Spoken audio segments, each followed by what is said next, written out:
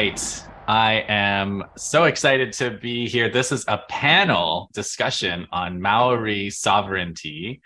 And I have three incredible guests. I have Simon Barber, Maori sociology lecturer at the University of Otago. Otago? Otago. Otago, yeah. Otago. Sorry. And I have Gabriella Brain, a Maori and Samoan undergraduate law student at the University of Auckland.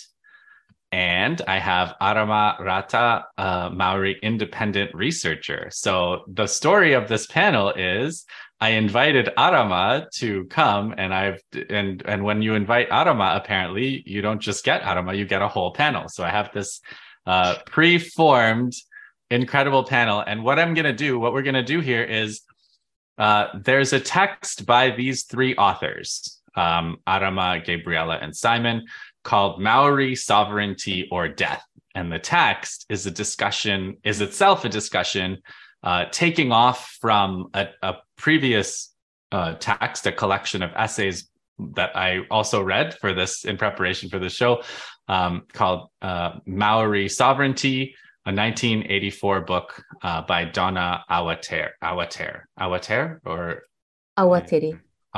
sorry. Okay, so by Donna Awatere. So we're going to talk about both the text Maori Sovereignty or Death and the 1984 book by Awatere, Maori Sovereignty, today. And the thing is that you have this jumping off point in your text, which is about like something that if a lot of listeners to the show are in Canada, not all, actually the majority of them are in the US, believe it or not, but there's a plurality in Canada, and a lot of us followed the story of the trucker convoy last winter. And the trucker convoy, which was against vaccine mandates, but then like kind of became a bigger thing. And it became a bigger thing in Canada. They kind of hung out in Ottawa for a good long time, and their demands and politics kept kind of expanding in a kind of incoherent, but I think fairly right-wing direction ultimately. And it turns out New Zealand had a convoy as well, and their vaccine mandate was the proximate reason. And it was actually started with online discussion in Canada. And so people took it up and said, hey, we should do the same thing. Thanks for that. Yeah, right. You're welcome. Not your best export, I have to say. Yeah, right. What about like softwood lumber, maple syrup, or something? Okay, so yeah. Can you guys just tell us about that a little bit to start? Yeah, so I guess here we'd had quite a strict lockdown, and then quite a severe punishment regime for people who didn't get vaccinated. So there was, I guess, there were a lot of distressed people out there. And so when this idea of a trucker convoy started being discussed, it really, really quickly developed momentum. And then as it moved down the country towards the capital, it kind of got co-opted by people with far-right agenda. So it all happened really quickly, and the left were kind of scratching their heads trying to work out what was happening. And so it was actually quite helpful to have some of the analysis of it coming out of out of Ottawa, because we were able to kind of see some of those dynamics. But I think it was a lot messier in terms of there being lots and lots of different factions of people there. Not just kind of far right people at all. A lot of like Maori healers went down because they didn't believe in like Western medicine. Just such a diverse range of people were down there. None of them, many of the people there didn't really believe the press or those of us who are trying to say you can't be at a protest next to these other groups who are blatant white supremacists and stuff. So it was quite a difficult phenomenon for the left to get their heads around. And I really enjoyed reading Jay Sakai's The Shock of Recognition. That kind of really helped me understand it. I don't know if you've read that, but yeah, it's really, really great. Just in the fact that a lot of people here were kind of trying to dismiss it as being just, oh, that's just reactionary because the left is rising because capitalism is in crisis. Well, that might all be true, but it kind of skims over the real and genuine hurt and hardship that some people are facing that would draw them into a movement when, bourgeois leftist politics are not serving their needs. So yeah, that was helpful to understand some of those dynamics. Yeah, that's it's very similar, and I mean, it's like the self-discrediting of a lot of the establishment on the issue, where it's like, this we don't support people to to take public health measures. We don't do, like, in Canada, I think I don't know much about what it was like in New Zealand, but like in Canada, it's like there's very little of like, oh, we're going to build some new capacity in our health system, or like we're going to really address some of these measures by investing in public health. It's much more like we're going to punish people for not doing this, and like we're going to call people really stupid for not believing the pretty inadequate and like contradictory information that was coming out. So but then on the other hand, like there isn't a left-right alliance that's gonna work out well. Like that's not a thing that ever works out well. So in Canada, there was like you also Adama, you also sent me some stuff on like some news items on like what it was like. And I was watching the day they cleared out the protests. It started with like a bunch of police without any armament or anything, just kind of going in some numbers, which was much more relaxed than Ottawa. The Ottawa press, in the sense of like, I don't remember seeing a bunch of police without weapons here. And then by the afternoon, I was like, oh, okay, this is more like what I've seen. And actually, it was like even more intense, I think, in terms of like the police violence and repression and confrontation with protesters. I think it was even a little more intense, because in Canada, there was like a big, in Ottawa, there was like a big, like, if they come, we're going to fight them kind of thing, messaging from the truckers. But when it actually happened, that's not how it really went down. So yeah, it was hard to respond to over here because it was so big, and anti-fascists were just worried that what would end up happening would be the brown people on both sides being pushed to the front and getting into a scrap. So they didn't want to confront that big of a protest, because what happens is when they actually arrived down at Parliament, they set up camps and they camped there, and we still haven't really figured out how it was funded. So there was, lots of food available and stuff. Some people suggested even that some of the money that was collected in Canada may have found its way probably to New Zealand. And one of our investigative journalists, Nikki Haga, he's revealed that there were people who were like flowing down, people he described as being down and out, who were flowing down or given hired vehicles and were able to stay in hotels. But we haven't figured out, I don't think, who funded that yet. But yeah, so it was interesting. They were down there for a long time. There were a few attempts by the police to kind of move people, but there was a real reluctance to use force. Even they wanted to clear some cars away, but some tow truck drivers didn't even want to get involved because they were worried about violent reprisals. And so it was interesting, because we started to hear people on the left even calling for the police to move in and clear them, which is so bizarre. So it kind of just like threw everyone's compass off. And so then on the final day, when they actually cleared people, it was so bizarre to actually be in a position where you wanted that protest to be over, but it's still awful to see that level of violence. So there was rubber bullets used. I mean, this type of thing doesn't happen a lot in New Zealand, so this was a huge deal for us. They used those acoustic weapons. They started fires. The protesters started some fires, and so then the fire hoses ended up being used on the protesters. And so it was just it was carnage, and really awful to see.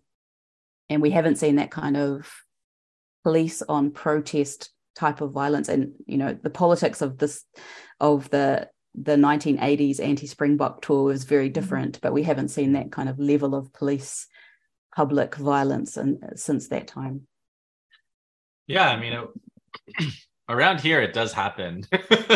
For us, it was like, I haven't seen this since. And there was a comparison with like the pipeline. Like there's all these pipeline protests all over North America, and the police are pretty violent, especially since it's like there's not very much.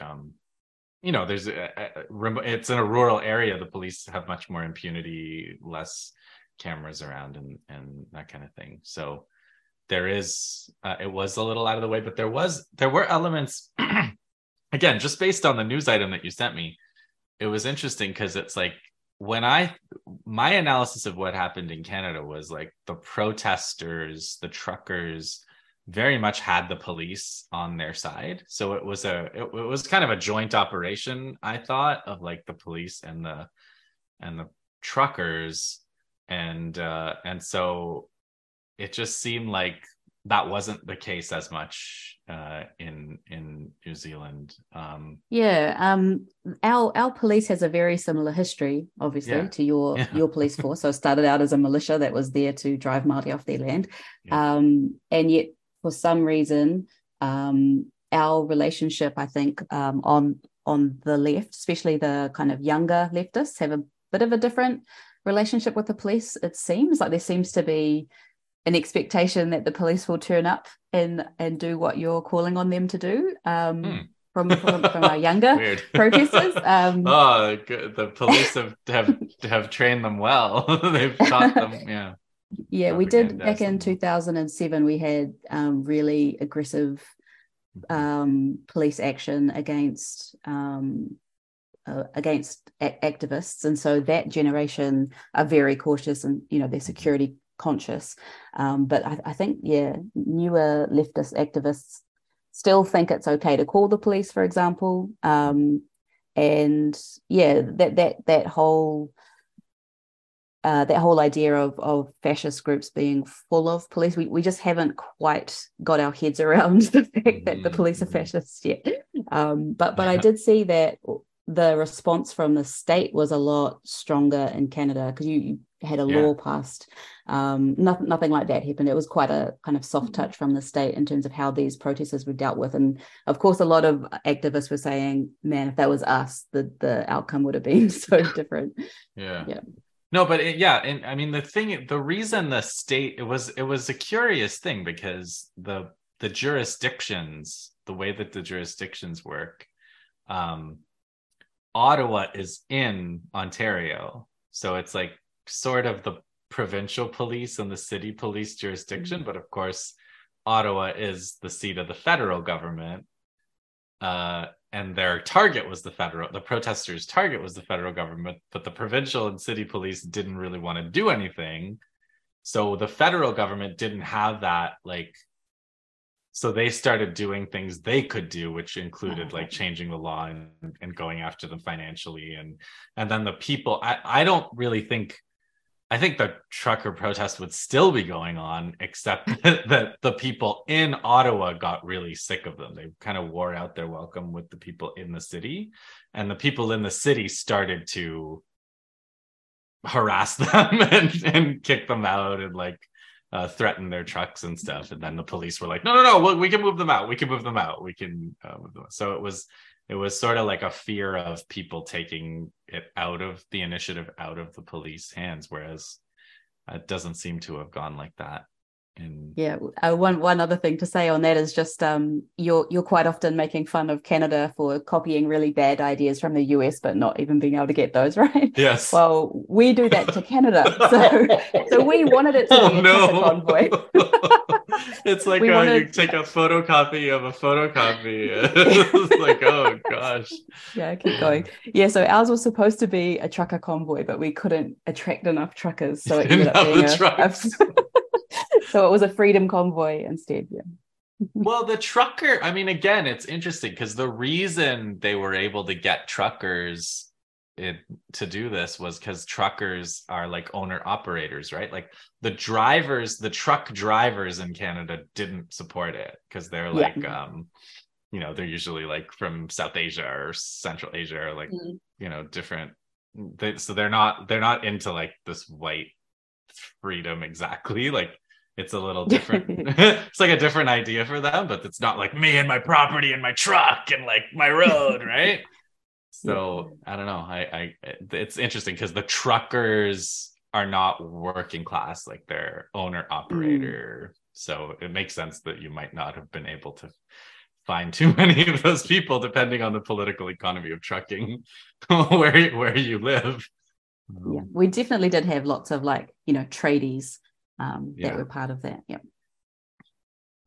Okay, so your text. So just to go back to your text, because you kind of opened with this, like it's this connection between these things that happened and like and then this 1984 text about Maori sovereignty. So like I kind of want to like let you guys make that connection, because how do you go from an analysis of this protest, this kind of like incoherent protest, to like this protest is actually a sign of the importance of Indigenous sovereignty?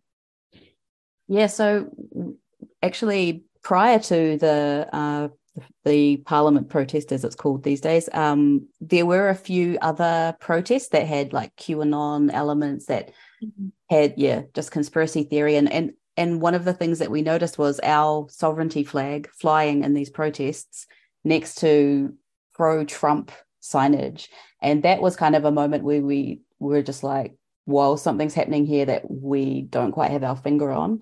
And so that's when we kind of kicked into gear and started to try to understand what was happening there.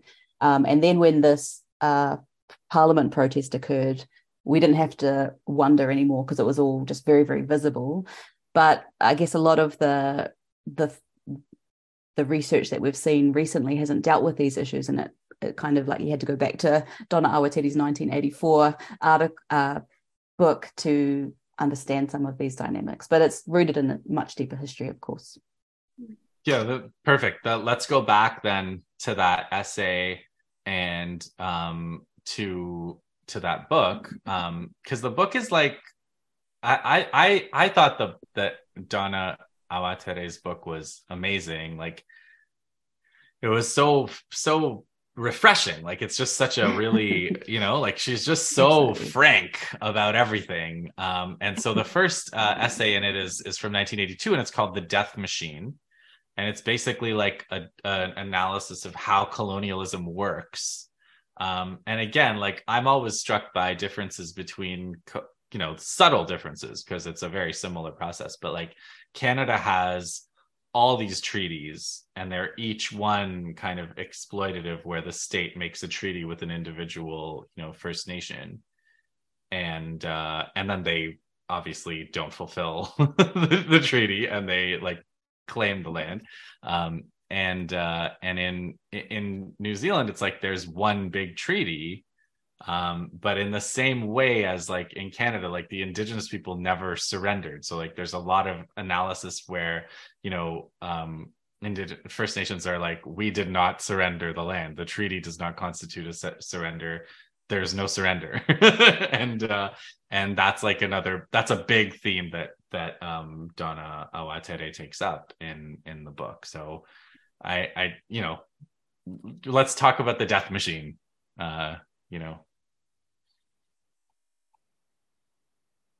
Yes, we could begin by sort of historicizing colonization here a little bit, and I think that the figure we kind of begin with, or the sort of absentee founding father of New Zealand, is the head of a kind of joint stock company. That's a capitalist kind of venture called the New Zealand Company. His name's Edward Gibbon Wakefield. He's a pretty interesting sort of character, reasonably kind of delusional sort of guy. He's been marginalized kind of from the history of political economy, but in his own period, he was much more had much more influence than some of the other names that have come to dominate. He converts the kind of Benthamites and things in the period. So I can argue he's Marx himself argues that he's much more sort of honest than a lot of the other bourgeois political economists. He sort of tells it like it is. He's less sort of keen to obfuscate, and he's all his kind of writings and arguments are either like he's made up a kind of persona, a colonist who's in Australia when he's not actually there, or he argues with these kind of straw men that he flamboyantly wins these kind of arguments. But his sort of first get rich quick scheme is to kidnap underage heiress, take her up to Gretna Green and try and sort of force a marriage so that he will be inherit her fortune. It doesn't work. He gets sent to prison. And prison in the period is a kind of informal university about colonization, because it's where a lot of people that are being sent to Australia are sort of having to come back or on their way there. And this is where he writes his kind of plan about systematic colonization, pretending to be an Australian colonist. And it's this kind of plan that he then uses to win kind of influence and to set up the New Zealand company. His brother, he sends his brother out to purchase the kind of land that's going to be required for the settlement. The idea is to get land for next to nothing, to transport kind of British social relations in their entirety. This is the sort of truth Marx sees that he comes to, that capitalism is a social relation. So you have to transport these kind of social relations. So land will be kept kind of unavailable. So there will still be a working class there forced to work that land, and their transport will be paid by this market in land for land that has been gotten for next to nothing. This is the plan. So it's a kind of process whereby Maori will pay for their own kind of colonization. And this is why it kind of takes on, why it's politically kind of compelling. There's a massive glut of labor, of all the commoners that are being cleared off the land, and they're starting to cause trouble in England. So it's a sort of multi-pronged solution.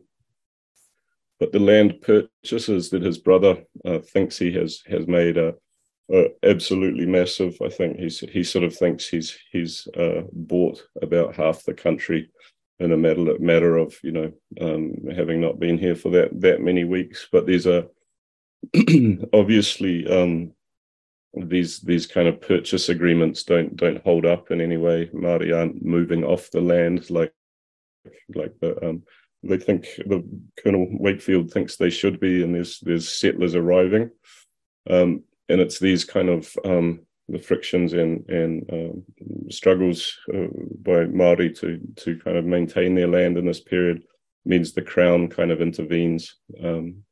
So the company sort of loses its control, but that control is taken up by the Crown.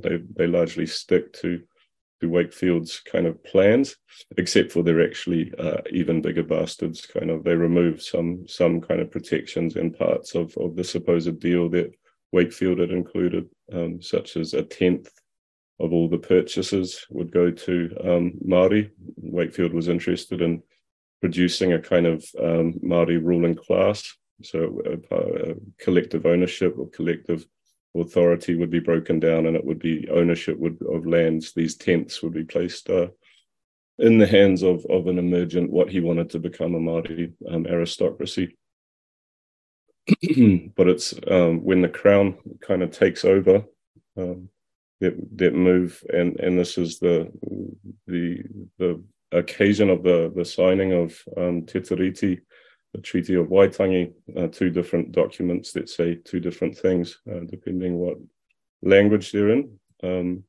Unfortunately, for the Crown, they're unable to dispossess, to take as much land kind of immediately as they'd hoped for. This kind of settler thirst for land turns into a bunch of kind of straightforward invasions, which perhaps Arama can talk more about the Waikato invasion.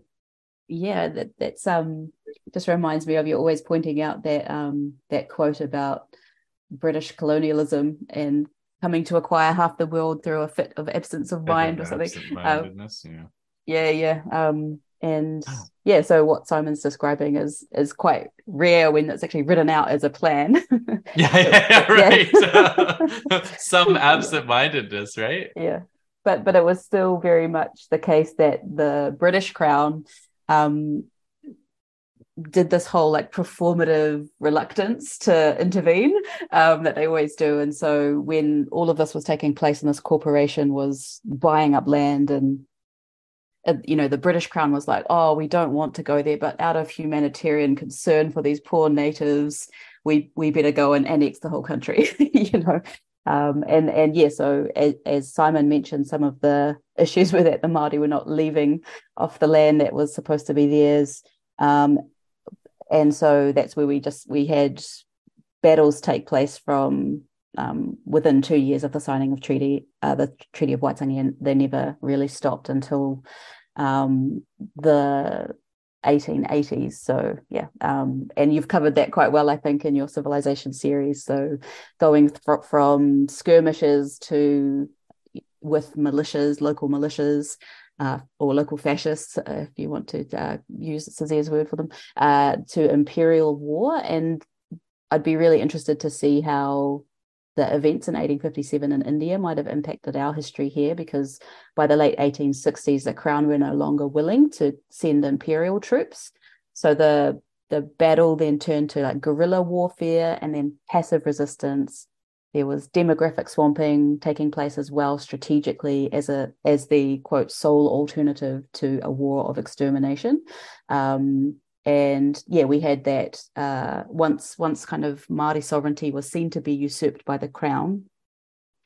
That's when they implemented their white New Zealand policy. So prior to that, as long as you weren't Māori, you were welcome.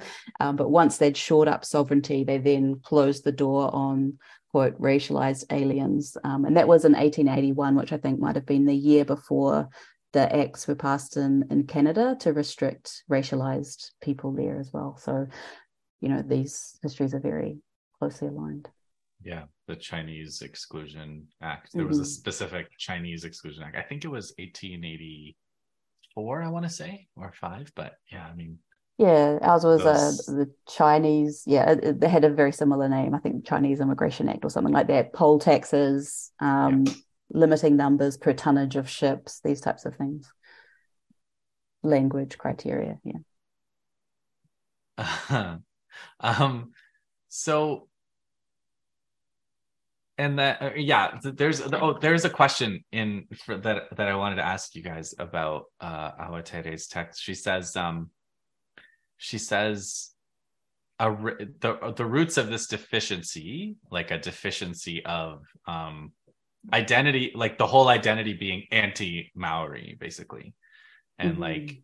She says, this is a racial past based on direct obsessive ties with Britain, which have not to this day been severed. So would you say that like there's still an obsession with Britain, or is it like more American or like, because here Canada is like, we don't know whether to be obsessed with Britain or America, but like for the most part, Canada's chosen the USA. Like it's like, we're going to be the USA. Donna Awatere recently did like a 40th anniversary kōrero about this text, and that was one thing she returned to, and she said those ties that we have to Britain are not as strong, but she was like pretty much everything else is still the case, unfortunately. Right. but what I said, because back then when she was writing, people would still refer to England as home. People who had never set foot in England would still refer to it as home. So that was one aspect that she had seen change a little. But I knew I was going to be able to talk about AUKUS. With Brexit, they're now like trying to sneak back into our DMs kind of thing, that ex-boyfriend, and you're like, fuck off. They're trying to like special relationship. Do a victory lap. I was going to say too, there's an awful lot of sentimentality at the moment in our media about the bloody coronation, dare I say it. I really didn't want to bring this up. Like, nobody needs to be reminded. The sword of destiny, the stone of the ages, the rock of magic. Oh, God. Yeah. Good stuff. Ella, can you tell everyone about your mate's plugin thing? Oh yes, my awesome mate Hamiora Bailey, he works for like an advertising company, and so as part of like their sort of organization, he came up with this idea that to like it's like a plugin that you download onto your like Google Chrome browser that blocks out all of the kind of like news gossip about the royal family and the coronation and replaces it with Indigenous news. So if you actually sort of download the extension, you can like see like, I don't know, if you're scrolling like through The Guardian or something, literally these black lines will start to appear. Redacted. Wow, that's like another sort of article will be superimposed over it. It's really cool. I love it. I love it. It's a good use of programming chops for sure.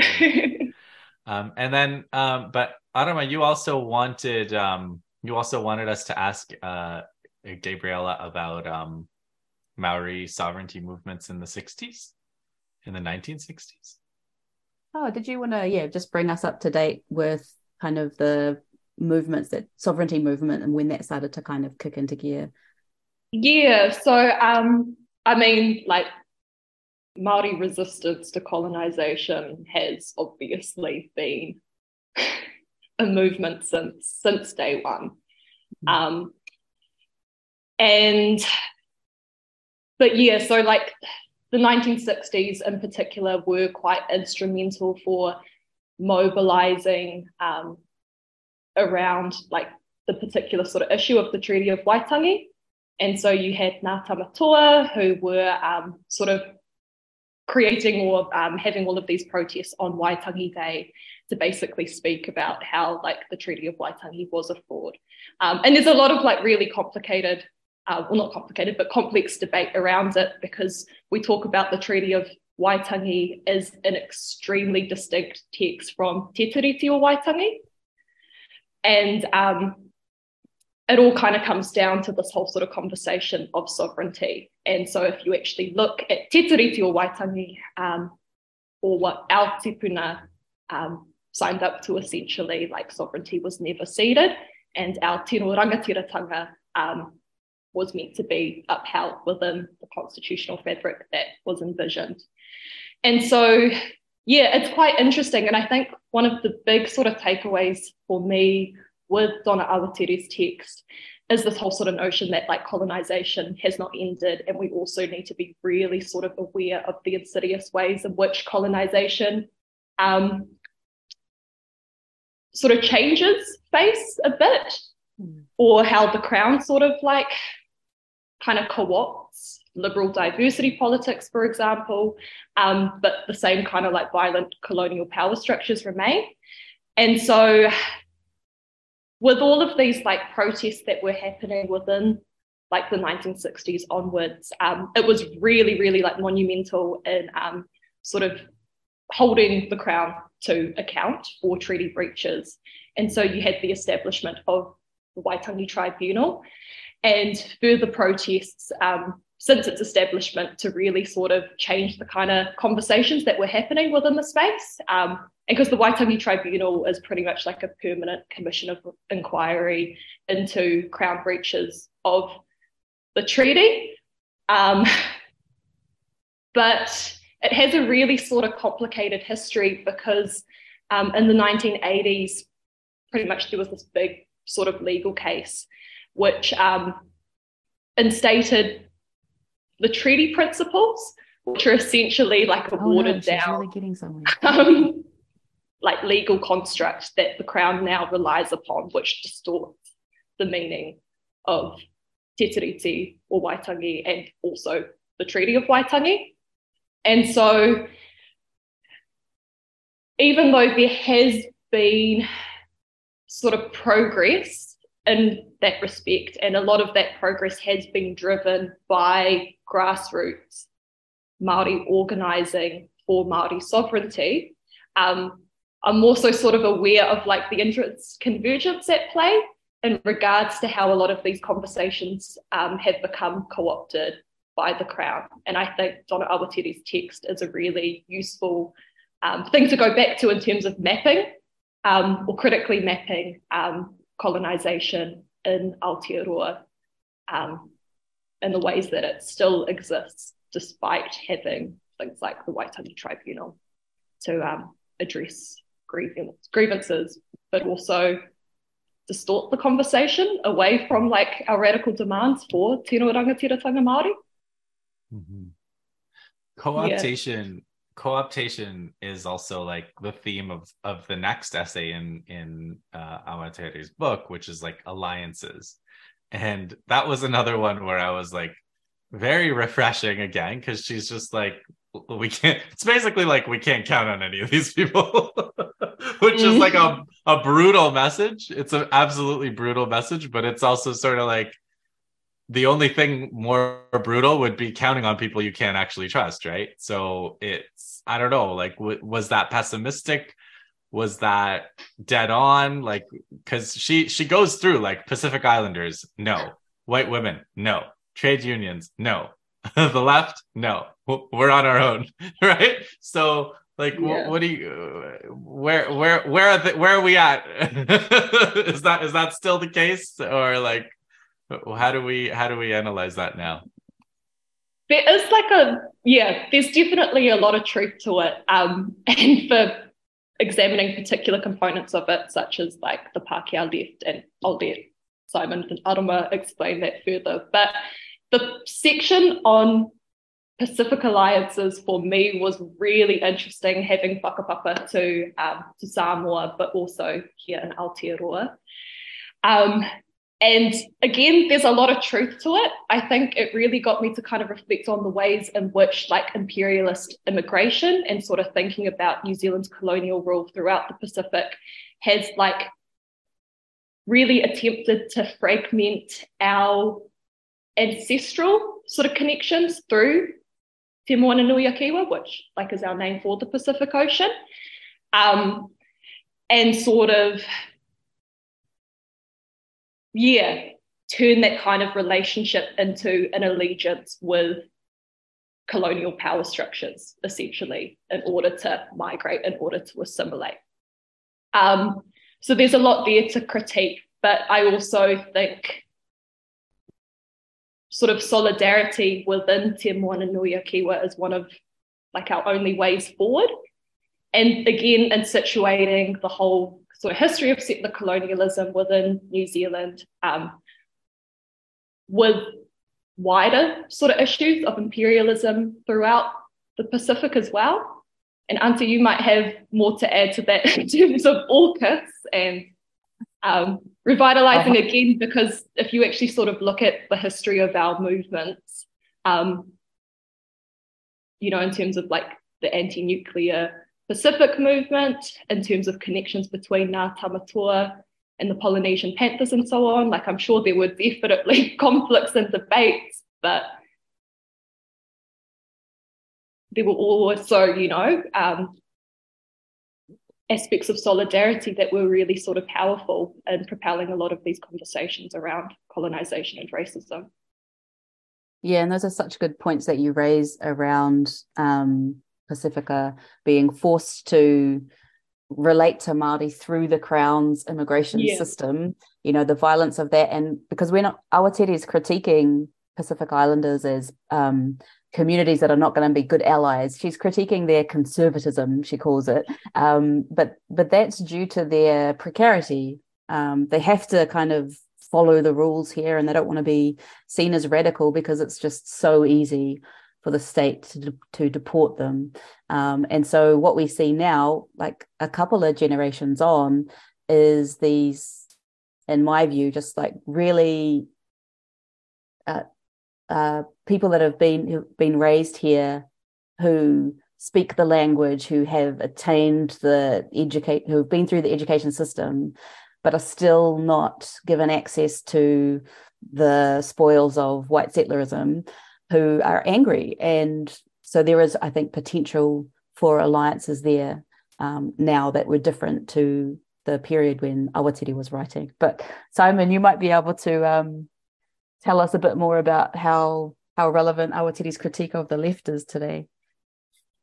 Yeah, I remember, laughing when I read it because it's both kind of blistering critique and still just very fresh, seemed immediately kind of recognizable. The critique, I look over my shoulder a little bit, but the critique of the university left is kind of, this flimsy kind of ultra radicalism that vanishes as soon as the kind of ink is dry on the diploma or whatever.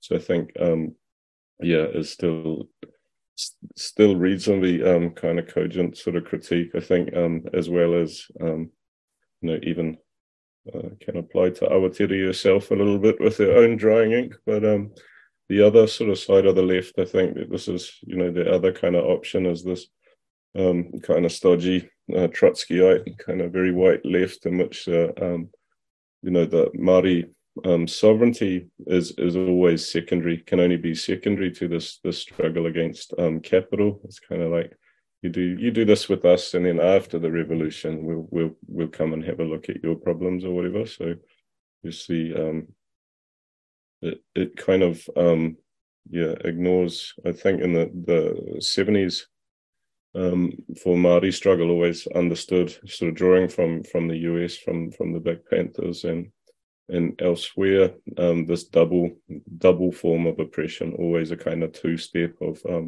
both of race and capital, colonialism and capitalism sort of intertwined. So I think for Awatiri, and there's some reasonably good examples. There's a period of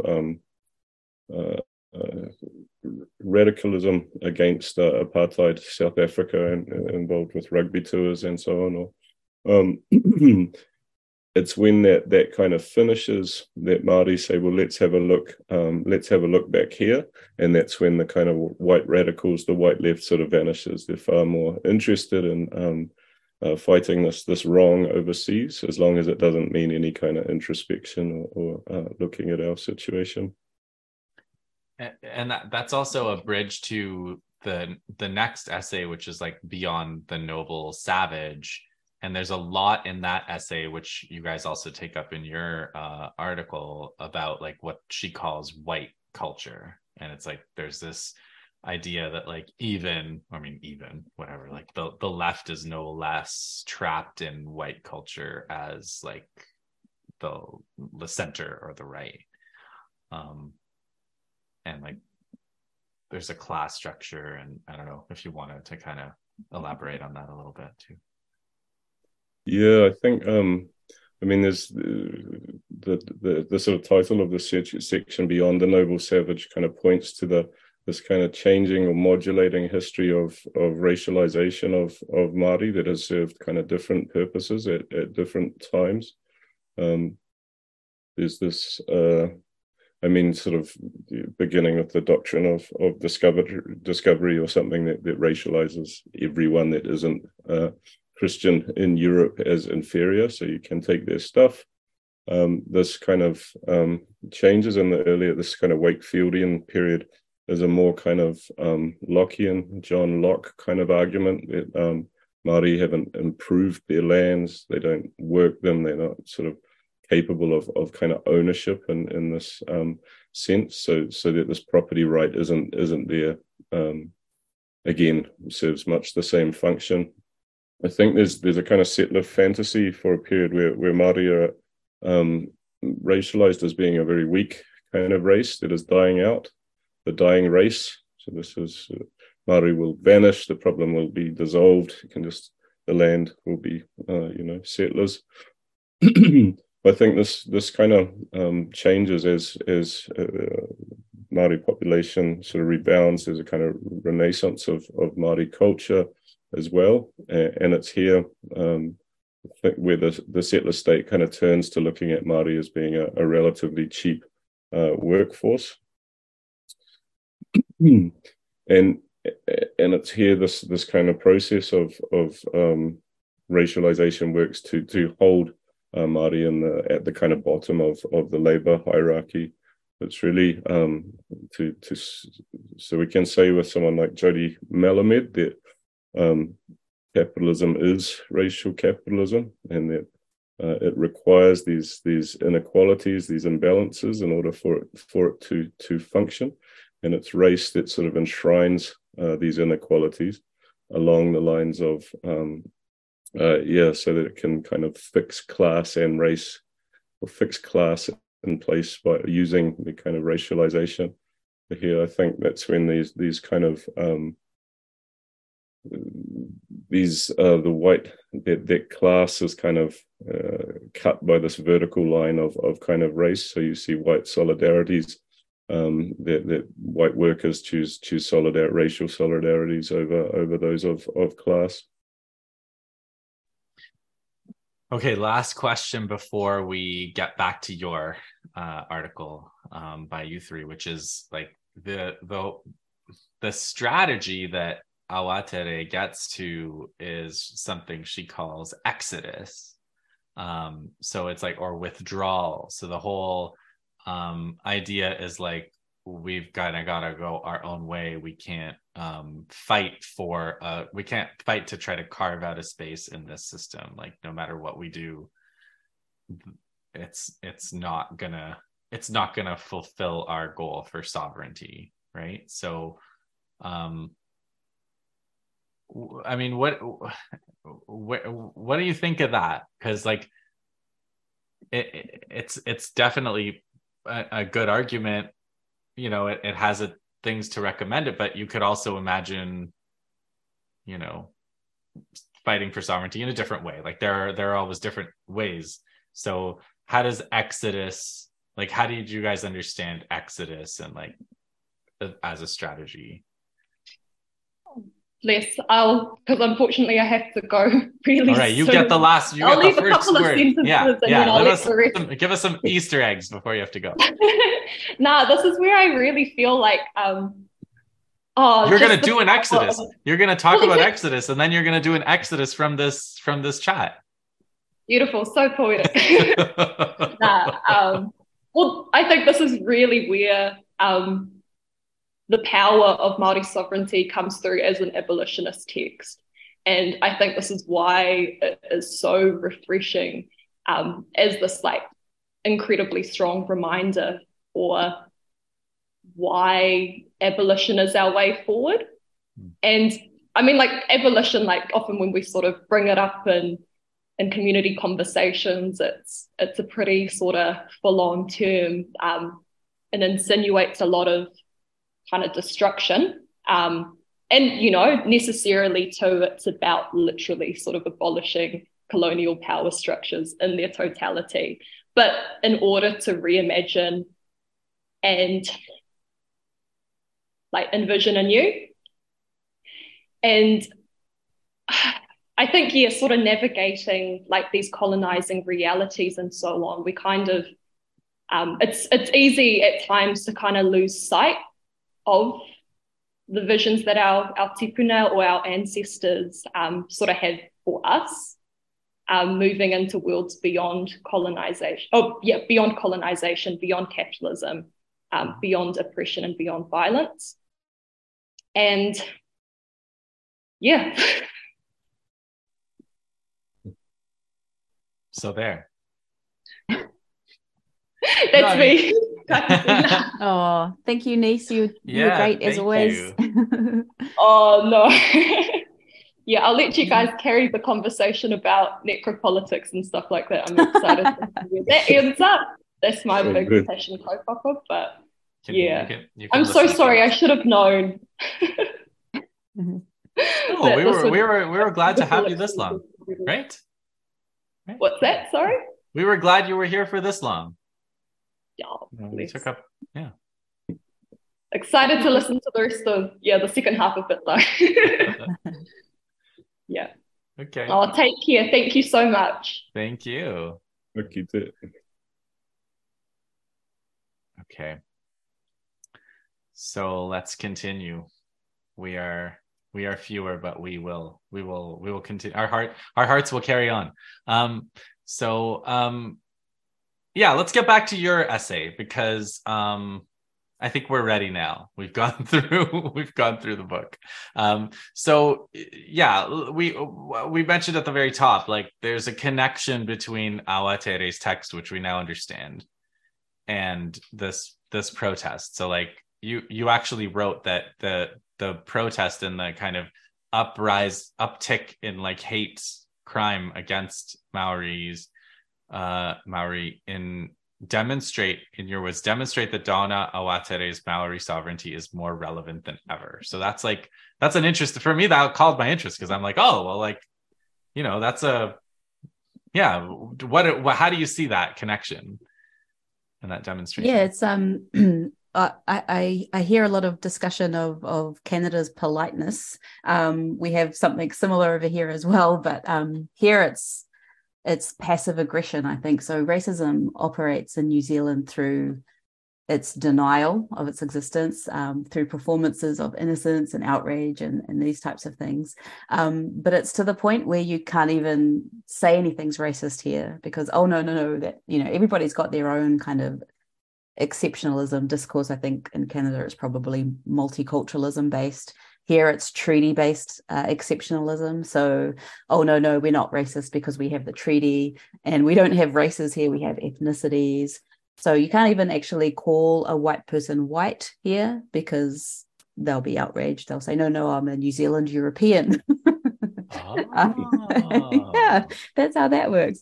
And so the discourse actually around... in Canada, it's impolite to call people white too. I would say it's like they wouldn't say they wouldn't not identify it. They would probably say, you know, that's ridiculous, I'm Italian, or like, you know, that's ridiculous, I'm Ukrainian, you know, I'm Ukrainian Russian or whatever. But also they would also say like, how could you bring race into it? Like, you know, okay, so sounds really similar. Are you making it about race? Like, yeah, for sure. Yeah. It's pretty there are very few scholars even that deal directly with race here, and those that do often send their papers to North America to have them published, because if you try to publish them here, people go, no, we don't have racism here. Simon's probably more familiar with that type of dynamic, but and so we had these, as Simon mentioned, we were very good at talking about racism if it was South African racism. So we had a bit of a discourse happening there. But then in the 1990s, we saw the response to this discussion of racism was to then focus on the treaty and doing like treaty training with people. And the discourse around race kind of just fell away. It means that there are a lot of people, most people in New Zealand are not actually very good at discussing race or racism. And so when we did see this upsurge in racist violence, much of which was not toward Māori, so we, I'm sure you would have seen the attacks on the mosques in Christchurch that happened, and in the COVID period, lots of anti-Asian racism. So this upsurge, along with a lot of more open threats made to different communities. So we've seen a lot of that just much more openly, and people were surprised. They were shocked.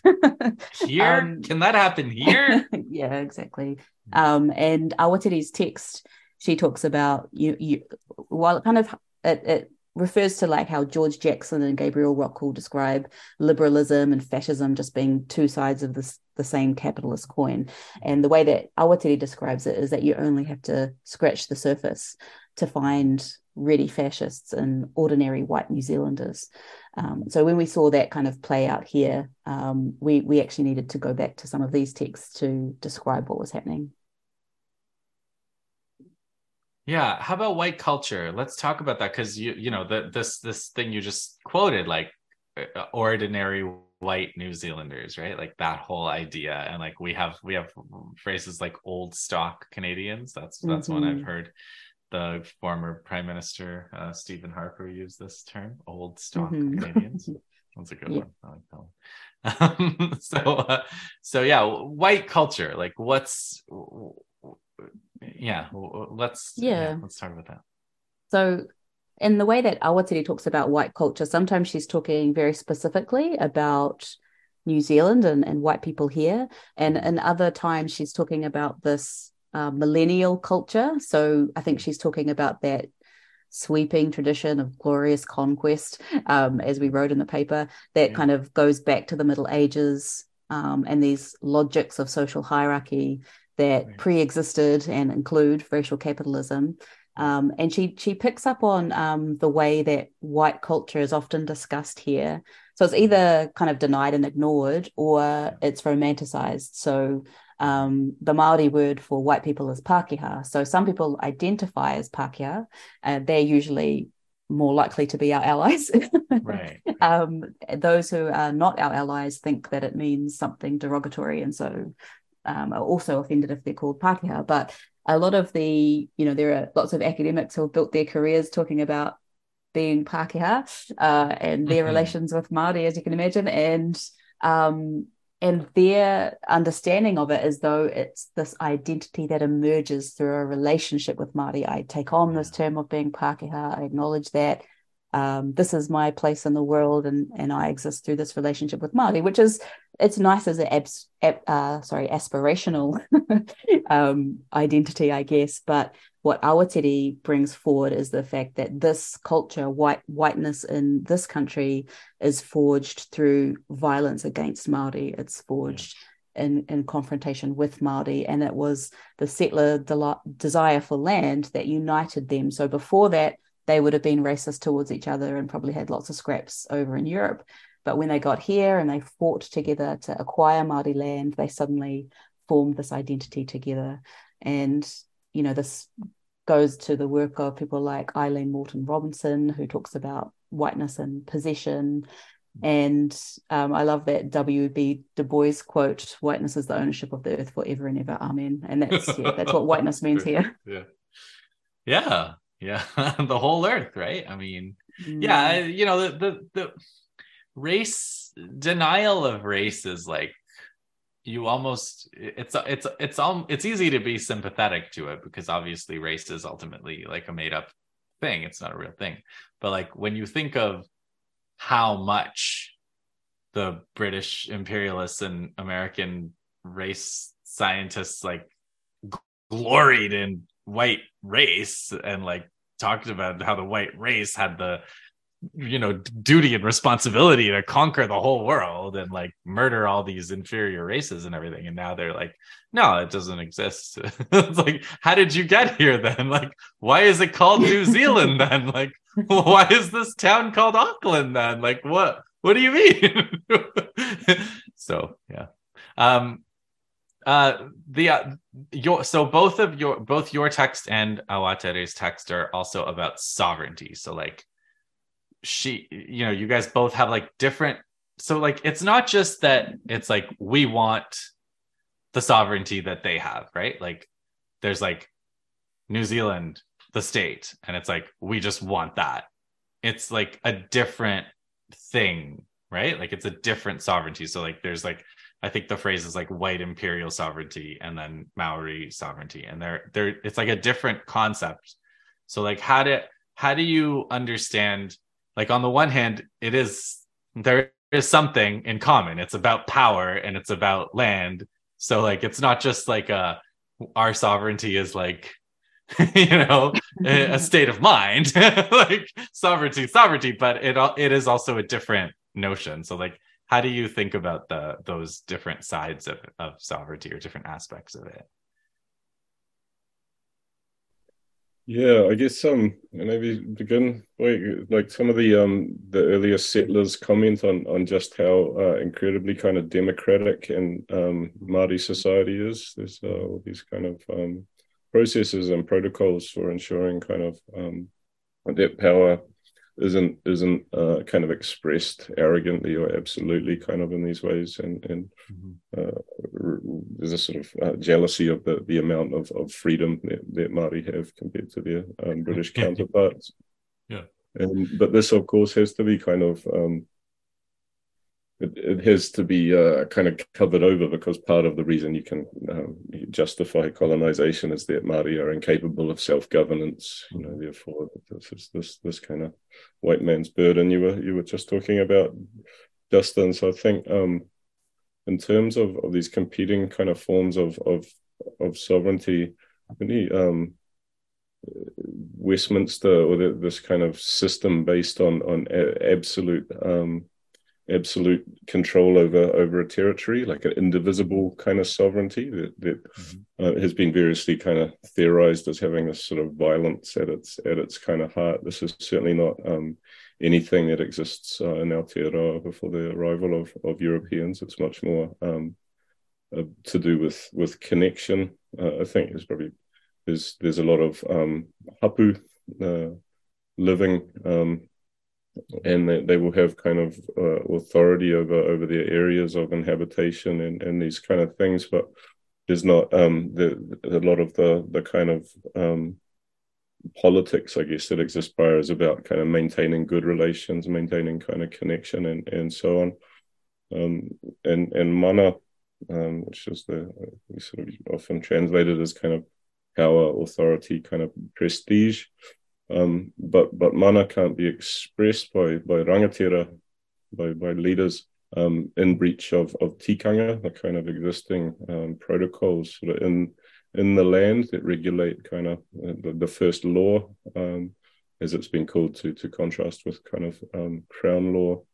I think we talked a little bit earlier about Gabriella was talking about this kind of co-option or capture, but I think there's a real kind of danger that in these struggles for Māori sovereignty, now sort of more referred to as constitutional transformation, that there's a kind of capture of this difference, so that Māori sovereignty comes to look just like its European counterpart, but albeit expressed in a constitutional form. So I think it's holding on to that difference, that power resides at the kind of hapu whānau kind of level as well, and the different forms of the kind of expression of that power. It's less to do with kind of representation, I guess, than a kind of liberal democracy, and more to do with a kind of direct expression of the people's kind of will. Yeah. Well, and then the other theme that you talk about with sovereignty, at least on the imperial concept of sovereignty, is like actual the inflicting of death on people, right? Like that's ultimately like where sovereignty goes, right? So it's interesting because like universities here have, I don't know if you guys have this too, but like there's like equity, diversity, inclusion, but now they're including decolonization.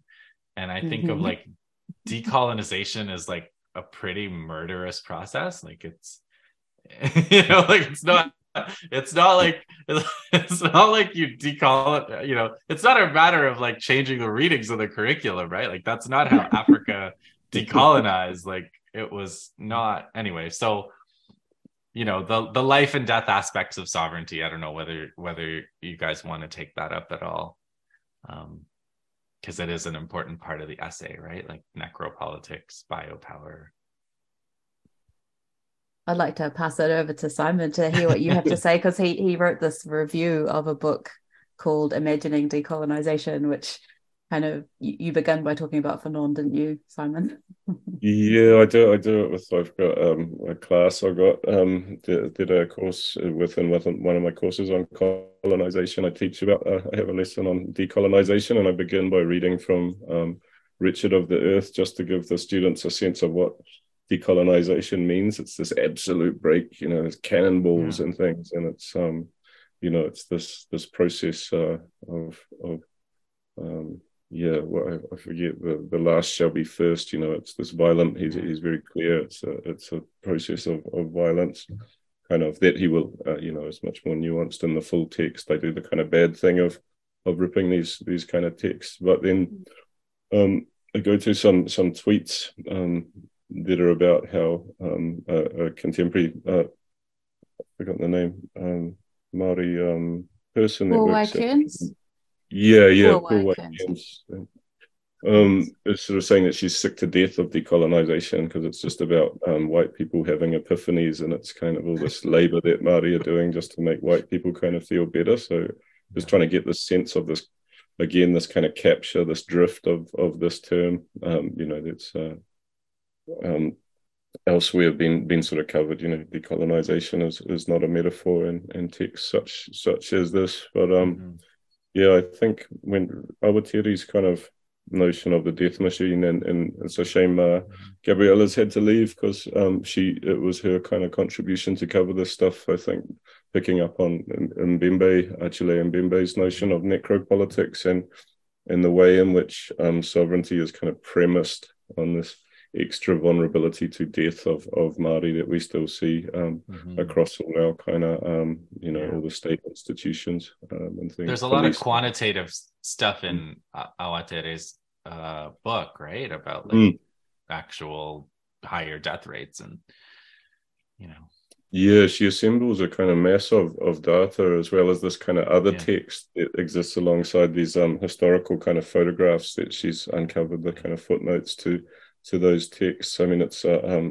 quite kind of comprehensive case that she builds up, and certainly this hasn't changed. None of these kind of statistics have improved kind of dramatically or anything. So we're still very much inside of this, that Māori are given over to a heightened vulnerability to state violence and death and institutionalization and poor health and this sort of stuff. So.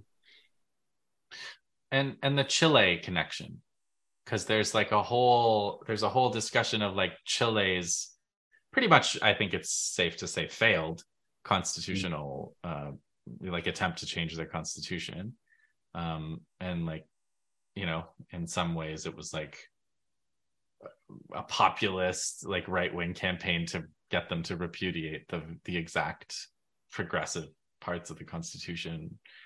So I mean, yeah, I think Chile is a really interesting kind of point of comparison for us here, because New Zealand, because of the brutal kind of speed of our neoliberal reforms in the 80s, we were referred to as Chile without the gun. We sort of effectively had this coup, but it took place within our centre-left Labour Party or whatever, within a group of around a guy called Roger Douglas and others that had sort of brought neoliberal orthodoxy into the Labour Party, and just incredible kind of speed of those reforms and stuff. So there's this kind of comparison, as well as the struggle for what's termed plurinationalism in Chile, which is the expression of the kind of autonomy of indigenous nations there. So these things kind of make it a kind of useful comparable case and an opportunity for internationalist kind of solidarity, I think. But where I think the lesson we can draw from this year is, like you say, the ways in which the things that were kind of deployed to ensure the kind of failure, or how this failure occurred.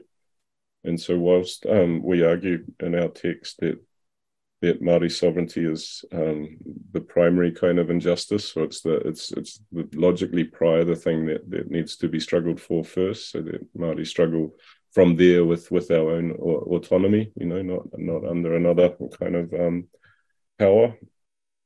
But then this doesn't kind of let us off the hook from a struggle against capital, because the ways in which these kind of twin pincers or whatever, one is disciplining by capital flight and so on, the way in which the state is reliant on kind of the revenue it draws from capitalist accumulation, and it's sort of there to ensure the kind of future prospects of this capitalist accumulation. It relies for its legitimacy on this. So if this is threatened, then you're likely to get a kind of reactionary shift imposed sort of by capital. And the other thing that goes alongside that is this kind of ascendant anti-Māori kind of populism that will be drummed up and certainly isn't solely kind of imposed from above. There's plenty of basis for it kind of from below. But I know in Chile it was sort of spread that plurinationalism would kind of mean you weren't allowed to own your house anymore. Your house would be taken off you and stuff. And certainly this wasn't in the constitution, but you can kind of imagine the ways in which, I mean, already now, you get this kind of argument that Maori think they're more equal than everyone else, or kind of like this exceptionalist that Maori somehow get special treatment and all this, despite, this is again this kind of settler fantasy of reversal. They're the ones that are persecuted. They're the ones with these horrible statistics and stuff, such as Awatiri mentioned. So it's trying to understand, just have a clear view of the kind of struggle ahead, I guess, is what Chile helps us kind of do. Yeah, they live in fear that someone might do to them what they've done, right? That's like the worst. Their worst fear is like, and like even the mention of it is like some form of like abuse to them. Like, so okay, so last question, because we've kept you from your day. Sorry, my mind is not computing the time zone thing, but you guys are gonna go have lunch soon or something, I think. So last question is basically just like, because you have your text and we have Donna Awatere's text, it's like, what is it that, ultimately it's about sovereignty, and it's like, what do you guys feel like needs to be updated? Clearly we need to go back to that text, and we need that text, but like, what is it that, besides the fact that there's less worship of Britain, what else needs to be updated for us to I think that that move away from the UK that is happening nationally is also important in terms of thinking about where it is that Māori should be looking for support in this movement. And gosh, with this pivot to Asia that we're seeing from the US, and the geopolitical power dynamics in the world right now, in some ways should compel us to rethink our alliances, especially as Māori. And if we think about the context when Awatiri was writing, that was kind of at the tail end of at the peak part of the nuclear free and independent Pacific movement, which might not be that well known around the world, but it was actually hugely significant in this part of the world, and actually pose a massive challenge to US imperialism that we're only actually beginning to fully understand now, because documents are being declassified, showing that just how much the US cared about having dominance in that area. Like most places, but there was a real strength that we had that we could draw on, because our place in this part of the world, our understanding of, if we think of like, the way that the West thinks about claiming territories and ownership and those types of things, well, our claim to sovereignty is pretty hard to dispute in this part of the world. And although we've been divided from one another through these different imperial regimes, that is the source of our power. That is where our future lies, in my view. And so with the discussions that are happening at the moment, our decision makers some of them are very keen to get involved with AUKUS. I see you are thinking about some new nuclear submarines, and it kind of reminded me of your episode in Civilizations talking about the German and UK water, the arms race with the dreadnoughts. Well, unfortunately, it's just very similar now. And instead of being sucked into these types of old world alliances, we should be thinking about how that shift in power actually provides an opportunity where we might be able to get some massive change in Aotearoa without just then being soft-cooed by the US, if we have this other kind of balance that might be able to secure our ability to have sovereignty in the way that we wish to express it. Yeah, I think that's amazing. There's a kind of I mean, I read this book as a younger man, and it kind of set my head on kind of fire. It's this blistering kind of text. It was a massive kind of eye opener. But then subsequently came across a criticism of it by Evan Porter Smith, Maori sociologist, and he takes this sort of line that this is he uses a distinction from some of the Black Panthers between cultural revolution and political revolution. I think I'm trying to remember, but for him, the struggle against race and colonialism and capitalism as a double thing, this kind of falls apart and is replaced by this more cultural nationalism and this empty sort of critique of white culture in Awateri's text. And I think maybe there's in some ways this gets at something, but still sort of misses the point. Like I think we found in the process of writing this that actually Awateri's notion of white culture is a more expansive thing to get at this double movement itself. But I do think probably we have a language now, via thinkers like Cedric Robinson and so on of racial capitalism, that we can probably be more specific in the operations of what we're talking about now. And I guess part of that is this historical production of whiteness as this category that it defines itself through exclusion of others, this inherent kind of violence to it. So I think there's the possibility, even this tiny little glimmer that Pākehā has as a term for something that might become a kind of relational kind of identity that is much healthier than whiteness. But involves this dismantling of the infrastructure of whiteness, this kind of the way it operates to secure kind of privilege and fix racial hierarchies in place. I think so. This is part of the task, but the Moana Jackson, who's one of the kind of rangatira of the struggle for constitutional transformation, I think he outlines a pretty kind of healing vision, which he terms a kind of ethic of restoration. We can think that Te Ao Māori, the Māori world, hasn't been destroyed or vanished or anything. It's still there. It expresses itself through the whenua, through the land, and it's blocked. It's blocked by these other things. So an ethic of restoration is really allowing for the full expression of Te Ao Māori again.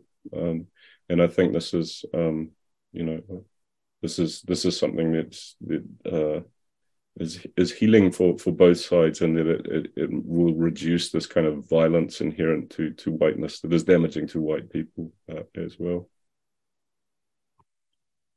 Wow. I think that was a really good panel. Thank you so much. So Simon Barber, we had Gabriella Brain and Arama Rata. Thank you. You basically set all this up, so thank you especially. Yeah, cheers, Justin. It's nice to meet you and cool to get to hang out and chat.